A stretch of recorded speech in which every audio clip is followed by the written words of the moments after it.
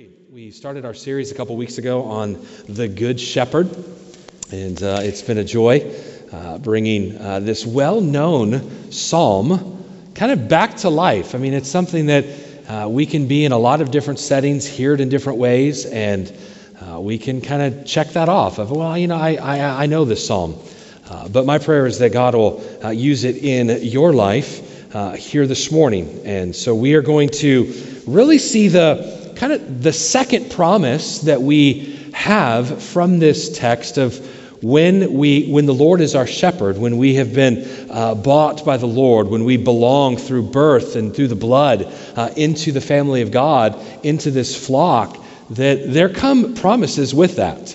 And so we're going to look at the second one here this morning, and it's the fact that he restores us. Let's just pick it up in verse number 1.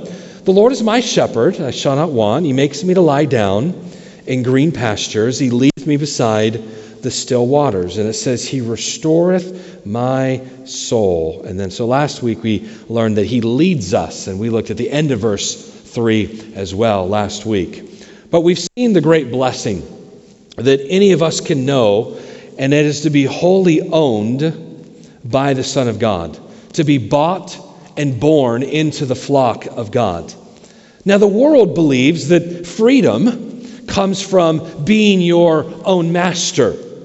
But the Christian knows that the greatest comfort in life and death is to know that you are not your own, but you've been bought with a price, as the Apostle Paul says, and you belong to a faithful Savior, Jesus Christ.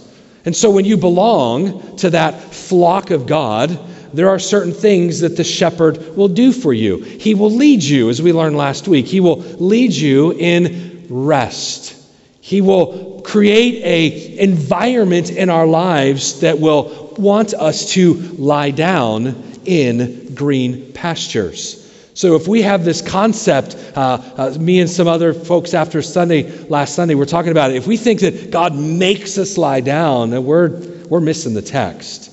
No, he creates an environment to where we want to lay down, because Jesus gives us that rest, and then he leads us into to right paths of righteousness. But today we come to this second great gift that is yours and that is mine if we belong to the shepherd. And so if you do not belong to the shepherd, if you've not submitted to what the shepherd Jesus Christ has done for you and for your sin, then make today that day, and what I will preach this morning will be your amazing reality. So David says, the Lord, he is my shepherd, and he restores me. So this good shepherd restores. He not only leads, but he restores. And so at some point in your life, you're going to need every single verse in this psalm. But to me, these 4 words are the most wonderful of all. He restoreth my soul. Now listen, this is a present tense verb.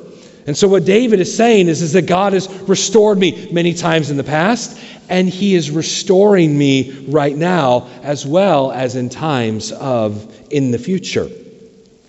So why is this so important? Why do we need this beautiful gift that comes with having a shepherd?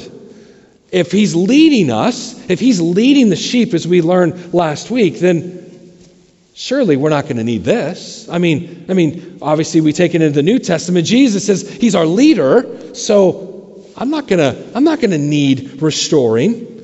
I'm not gonna need any of that, Ryan. Why would we focus in on this?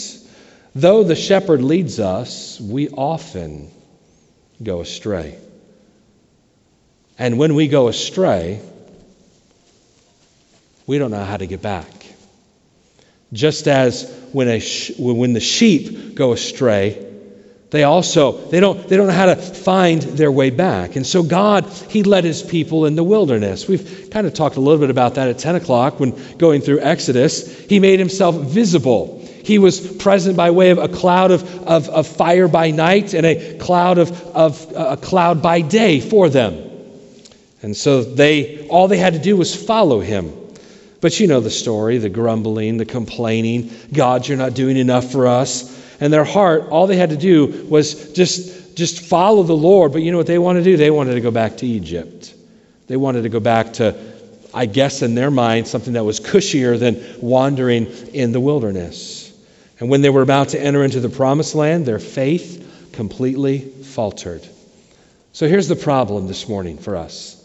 The Lord leads his people, but we do not find it easy to follow. Now, if you're honest, you know that this is a great contradiction in your very own life. You love the Lord. You wouldn't be here if you didn't love the Lord, but your heart also wanders. You love the Lord. You would claim, absolutely, Jesus is supreme. I love the Lord, yet your obedience falters. Your faith sometimes burns low. And in your final salvation, if it was dependent on your consistency of following the shepherd, you would never arrive home safely if it was up to you. I would never arrive home safely if my arrival was based on me following the one that leads me into green pastures so I can lie down, so I can enjoy some rest, and then into paths of righteousness. We rest so we can work. Often we get it flip-flopped. We work and then we think we need to rest. No. Get your favor and your power from the Lord, and then you go live that life. It's a beautiful depiction here in Psalm 23. But God's leading us into that, and yet if it was based on me following, I'm not making it safely home. So thank God for this wonderful truth that we're going to look at today. He restores my soul, David says. So I want you to ponder with me here this morning. First of all, the great shepherd retrieves us when we wander. He retrieves us. It says that he restores my soul in verse 3. God uses the image of sheep to describe us as his own people. See, believers, they wander. As Isaiah said in Isaiah 53, all we are like sheep, having gone astray. We've turned everyone to his own way, and the Lord has laid on him the iniquity of us all. And so there's this concept that all of us are wanderers. And so the story that Jesus told about the Good Shepherd in Luke chapter number 15 was that he would retrieve the sheep who was lost. And as he's on his way back, he returns with the lamb on his shoulders, and he says in verse number 6, "Rejoice with me, for I have found my sheep which was lost."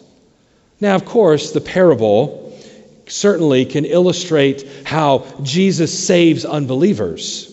But its first an application is to sheep that belong to the shepherd. A sheep that's either been birthed into his flock, or he's gone out and he has purchased it. Just as Paul tells us that we as believers, we've been bought and we've been birthed into this family of God. And so it needs to be brought back. That's the first application of Luke 15 when you're thinking through the coin and the sheep, and then ultimately, of course, the prodigal son. Believers wander. And when this happens, the shepherd goes after his lost sheep until he finds it. That's literally what the text says. So Jesus is saying he's going to leave the 99 and he's going to go after the one in verse number 4 until he finds it, Luke 15 says. So he's going to go on a search for us when we wander away from him. What a beautiful picture this is. It's the same truth in the parable of the prodigal son later in Luke 15. He is a son. He belongs to the Father. There are all of the beauties and the wealth of being a part of the family, and yet there's something in him. He's part of the family. He's been given everything, and yet something's pulling at him. He wants to go his own way. He wants to pull away from the Father.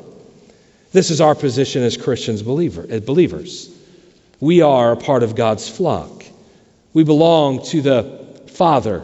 We have been bought by the precious blood of Jesus Christ. We have been birthed into the family of God also through that blood, Peter tells us in 1 Peter. We've been redeemed. We are new creations. And yet, there remains in you and there remains in me this wandering in us. Oh, we love the Lord, and yet we have these weak, faltering moments. The great hymn writer said, "Prone to wander, Lord, I feel it. Prone to leave the God I love." So why are you prone to wander? I want you to ponder that for a moment. So we have this great leader. We have this great leader of the church and of believers, Jesus Christ. But why are you prone to wander? Why am I prone to wander? Well, Paul, he gives us a little bit of insight into this. The Spirit has given us new life, but we live this new life in the flesh. Galatians 2:20 says, Paul says, "I am crucified with Christ, nevertheless I live. Yet not I, but Christ liveth in me." And notice what he says, "The life which I now live in the flesh, I live by the faith of the Son of God, who loved me and gave himself for me." Notice the twin realities of the Christian experience. We live by faith in the Son of God, but we live this life of faith in the flesh. So God's saving work for sure was a one-time thing of the justification, and even we're sanctified in Jesus Christ. But there's that practical side of where we are growing more and more like Christ, which hath begun a good work, Paul said, will perform it until the day of Jesus Christ. And so there's this kind of process of this sanctification work in us. That's why Paul would have said in 1 Corinthians 1:18, us who are being saved. It's this kind of process. We will ultimately fully be like him at some time. It's this present tense process is going on. And until the day we arrive safely home, which is in Psalm 23, we're going to wander. There's going to be times when you wander. There's going to be times when I wander. Octavius Winslow, I used this quote in our previous study through 1 Peter. It's in his book, Personal Declension and Revival of Religion in the Soul. Here's what he says. I want you to listen to it carefully.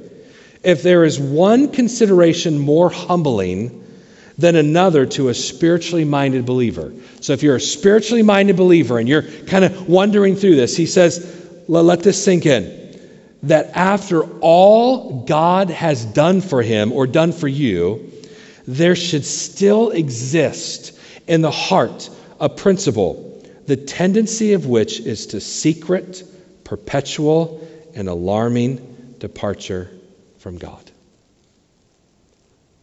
That even if we are great lovers of Jesus, our testimony would be, I want to follow the leader. Jesus is the great leader of the church. What Winslow is saying here is that even in someone that is biblically rich, maybe in their mind, there's this tendency to almost like secretly sometimes drift away from the Lord.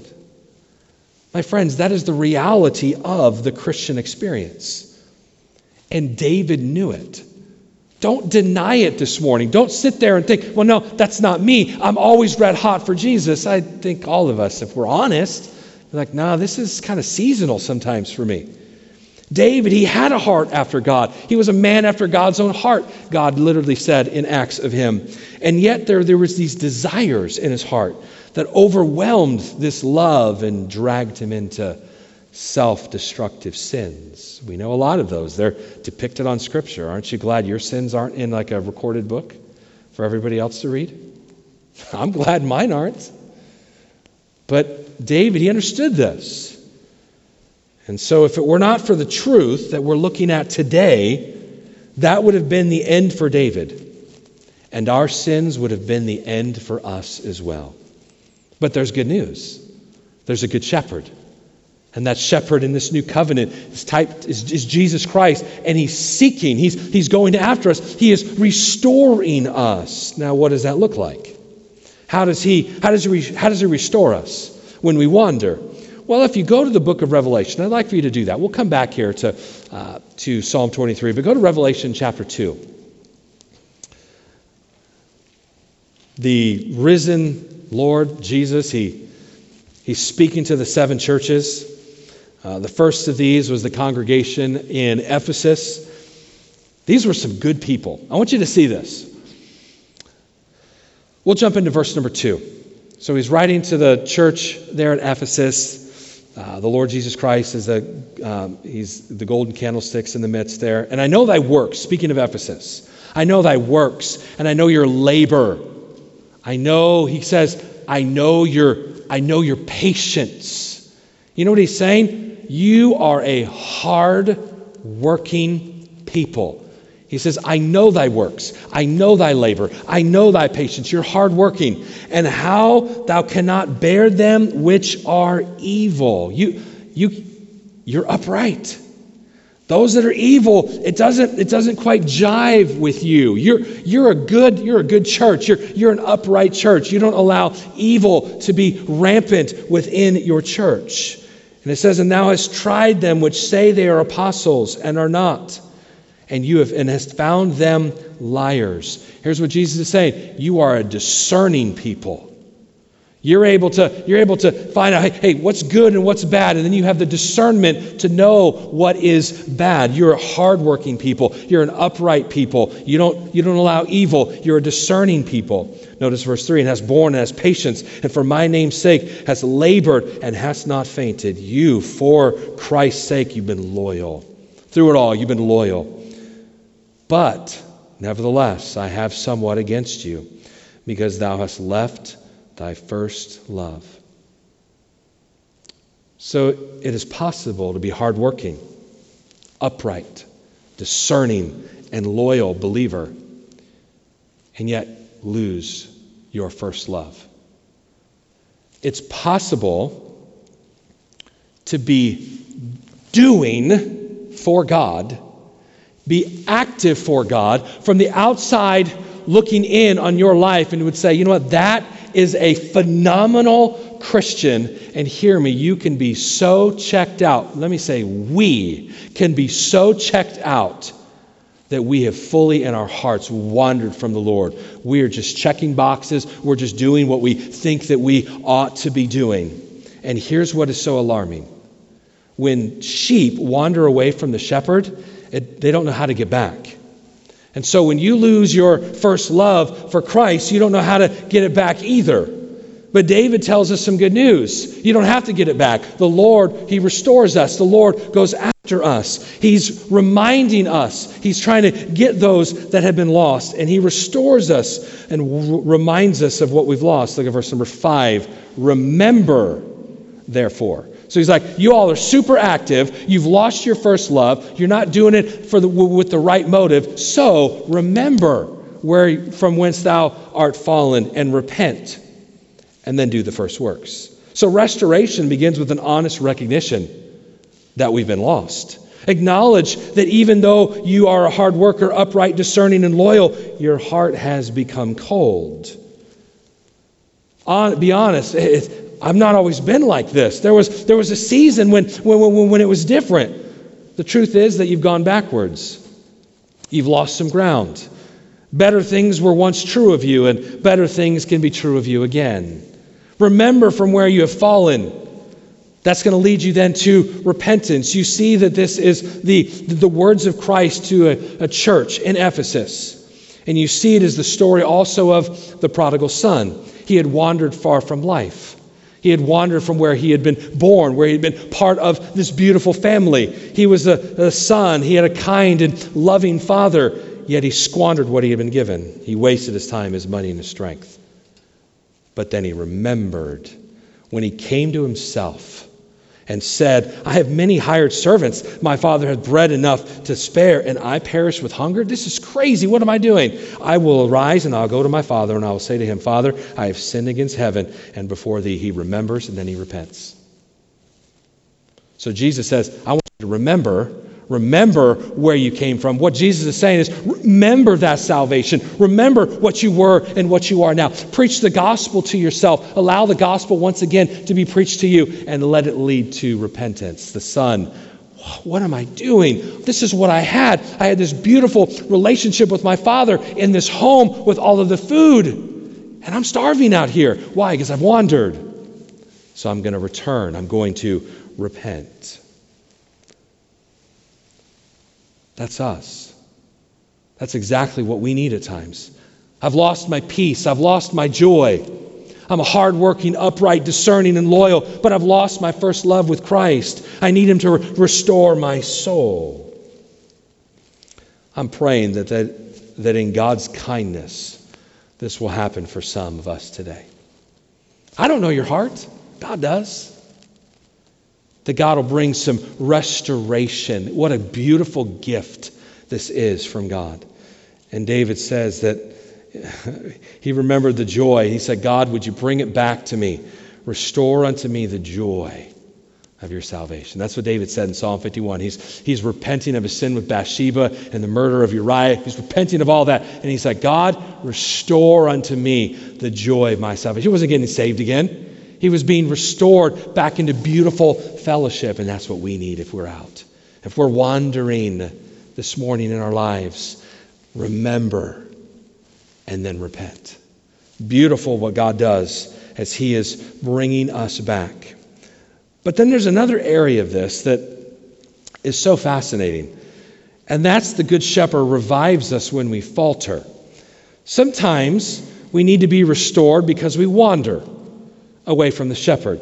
The root of the problem lies in maybe our sin or the folly of our life. But there is also time when God's restoration when more than just when we wander. Philip Keller, he worked for many years as a shepherd, and he wrote an incredible book that's called A Shepherd's Look at Psalm 23. And he described a condition in which a sheep becomes cast, C-A-S-T. It can happen when the sheep's fleece is long and heavy, or when it's carrying little baby lambs. So the problem in either case is the weight that the sheep is carrying.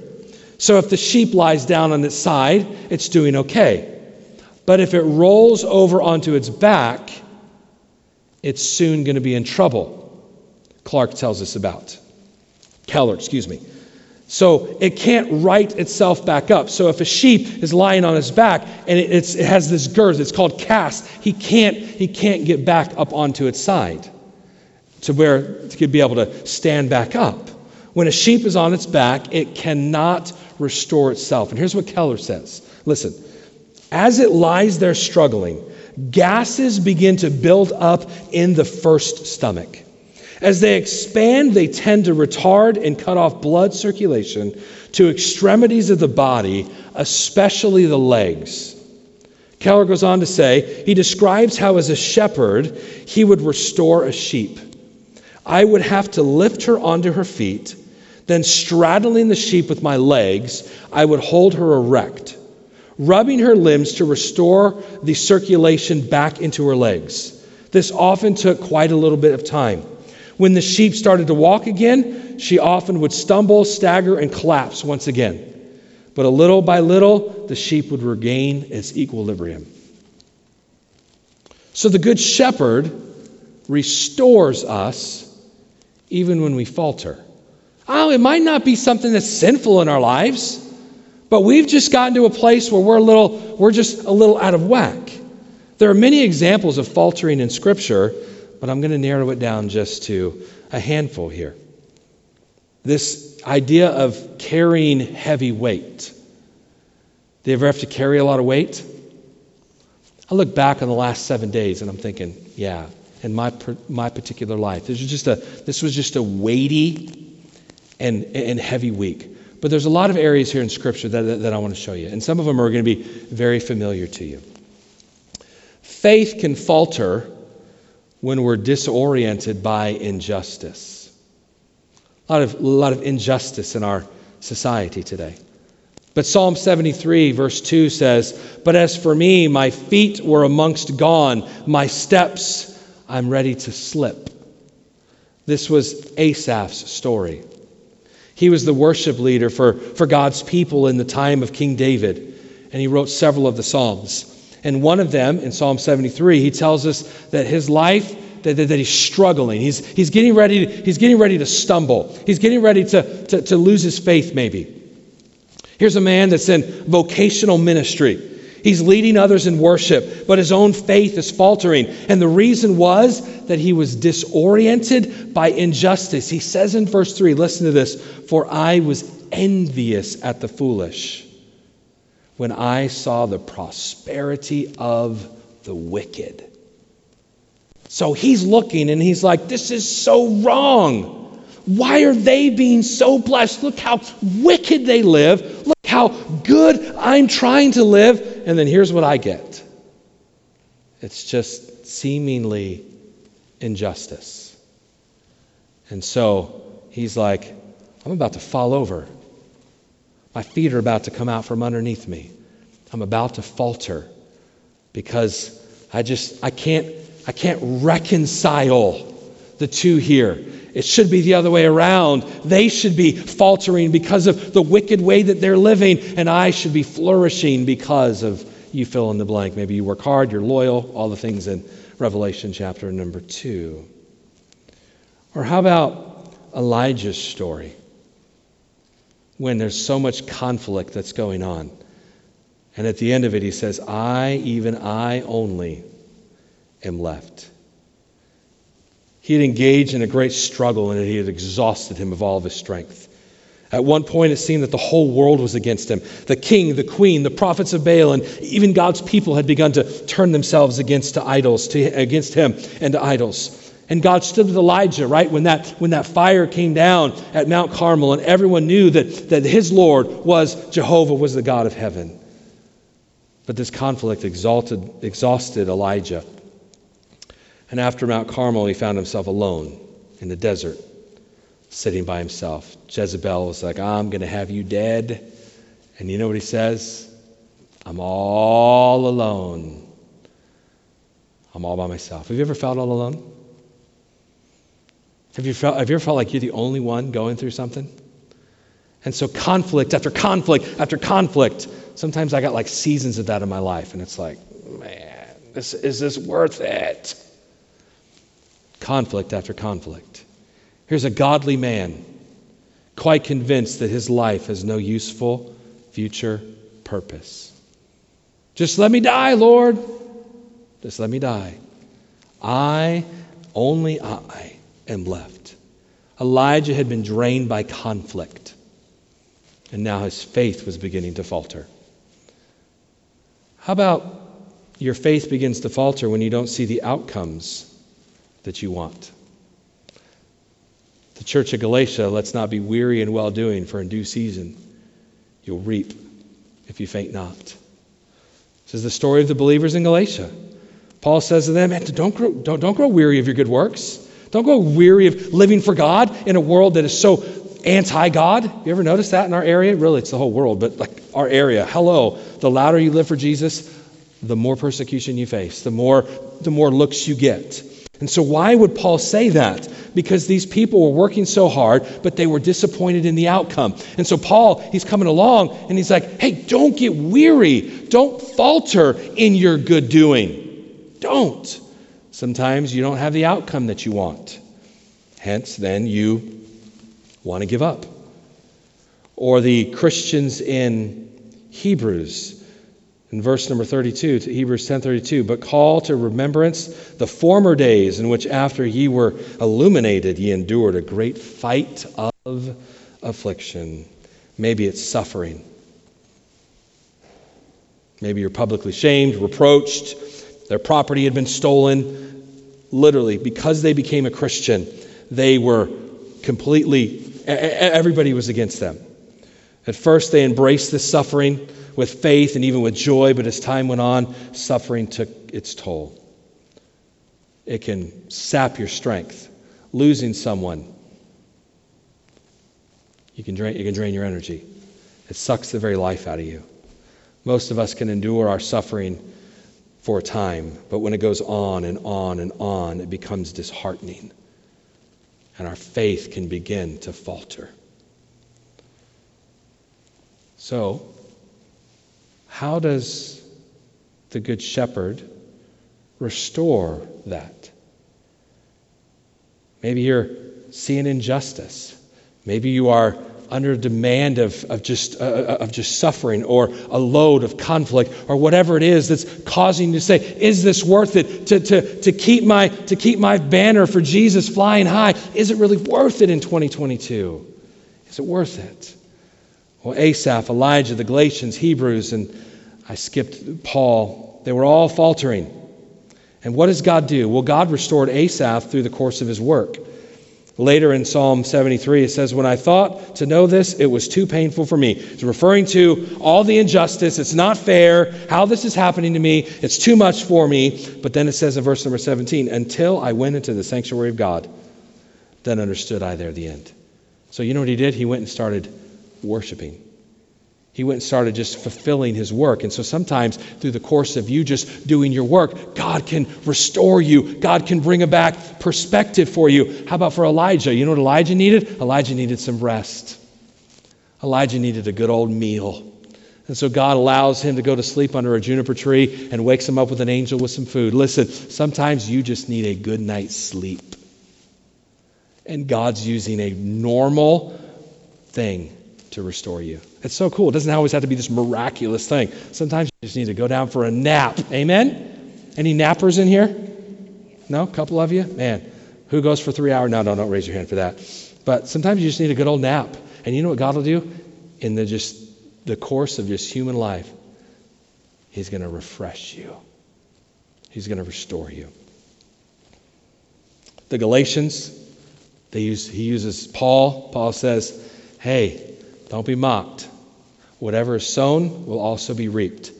Sometimes you don't always see it. You're only seeing the surface. But I am doing a work. Let me encourage you to keep going forward. Whatsoever man soweth, that shall he also reap. And so, listen, keep going. Keep working. He restores the Hebrews that have been suffering with a great encouragement of chapter 11 of all of the men and women that also suffered, and they came through gloriously with their faith in Christ. And then chapter number 12 is says, looking unto Jesus, the author and finisher of our faith, who for the joy that was set before him. And then verse number 12, wherefore lift up the hands which hang down and the feeble knees. In other words, get going by looking to Jesus. And so the Good Shepherd knows how to revive you when you falter. He can revive you in the course of your work, like Asaph. He can revive you through a time of rest, like Elijah. He can revive you by a fresh glimpse of the promise of Jesus, like the Galatians. And then he can revive you with a challenge of, hey, I want you to look to Jesus. Look to the author and finisher of your faith. Get up, don't falter, keep pressing on. This is what the shepherd does for us. He restores us. But he does it himself. So David says, the Lord is my shepherd. He restoreth my soul. See, Jesus does this himself. He restores the wandering, faltering sheep, and he brings them home. We've looked at some examples of faltering faith, and each of them, God's used different means to restore his people. But each time is God himself drawing near to you. God gave Asaph the assurance that there's going to ultimately be justice. God showed Elijah that the cause of truth was not lost, that there were thousands that had not bowed the knee to Baal. And this next generation that God was rising up was going to do great and mighty things. God lifted the Galatians with a promise of a glorious reward. You keep sowing. You keep doing right. You might not see it in this life, but to God's glory, he is going to reap a harvest. God stirred the Hebrews by showing them that they were walking in the paths of Jesus. Jesus suffered just like we did, and you can look to him. The Lord, he's my shepherd. The Lord, he restores my soul. My friends, you cannot restore yourself. I cannot restore myself. We can't restore ourselves any more than we can save ourselves. None of us can save ourselves. Only Jesus Christ is the one that can save us. And Jesus is the one that can restore us. And he restores us through a fresh encounter with himself, in which God himself draws near.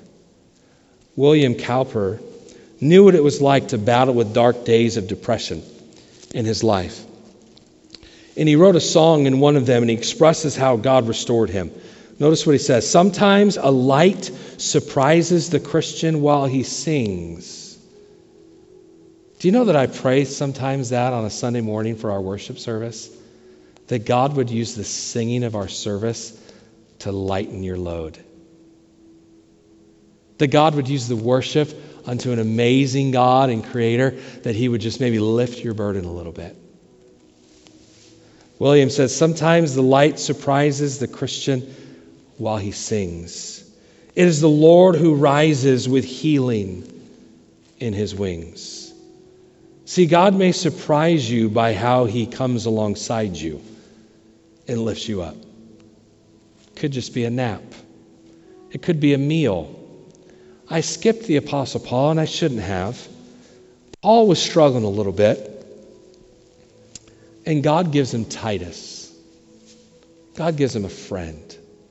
Sometimes God will bring somebody by you. You're faltering. You're struggling. You're considering wandering. Oh, you've not wandered yet, but you're right there. Is this really worth it? I might be done with this. And God might bring a friend by you. It's not always these bright lights in the sky. It's not always this incredible sunset where God speaks to you through that. Not audibly, but I think you know what I mean. Sometimes it's just, I wake up and the burden's gone. Or you get a really, really good meal. Any of you hungry? I'll keep preaching. Anyone hungry? Man, I'm hungry. Sometimes he uses a friend. Sometimes he says, hey, someone's gone before you with this, like he did with the Hebrews. God is able to restore you. God gave life to your soul. He's able to restore life to your soul. Alive in Christ. And he's able to keep you alive in Christ. And when God restores you, he's going to do it gently. David said in Psalm 18, thou hast also given me the shield of my salvation, and thy right hand hath holden me up, and thy gentleness hath made me great. Think of the shepherd rubbing the legs of the sheep when it's fallen over. Think of the patience, the tenderness, the perseverance I just learned this week, to kind of straddle that sheep so that as it's getting a little bit wobbly, that's what he does for you. That's what he does for me. Man, when you blow it this week, God's not going to just kick you out of the family. He's going to restore you. When you wander this week, listen, God might use a friend to bring you back. Don't demonize that friend. That's a gift from God. I want to bring you back. This is the place of blessing. In the fold, under the Father's tutelage, with the food of the Father. This is where you should be. And that's what he does. He's a good shepherd, my friend. He makes the place so amazing that you want to lie down. He leads you into the right paths. Sometimes he takes you away from something that's good. Remember the sheep, though? If you let them keep eating, they're going to keep eating. They're going to rip the roots all the way up. So sometimes they're going to take you out of a good place and take that sheep to somewhere else. I don't want to leave. It's for your good. And he restores you. Because all of us are prone to wander. Lord, I feel it. And he goes on a great pursuit to bring you back. It's amazing. The hymn, the King of Love my shepherd is. I love what it says here. Perverse and foolish, often I strayed, and yet in love he sought me. And on his shoulders gently laid, and home rejoicing brought me home. Are you wandering this morning?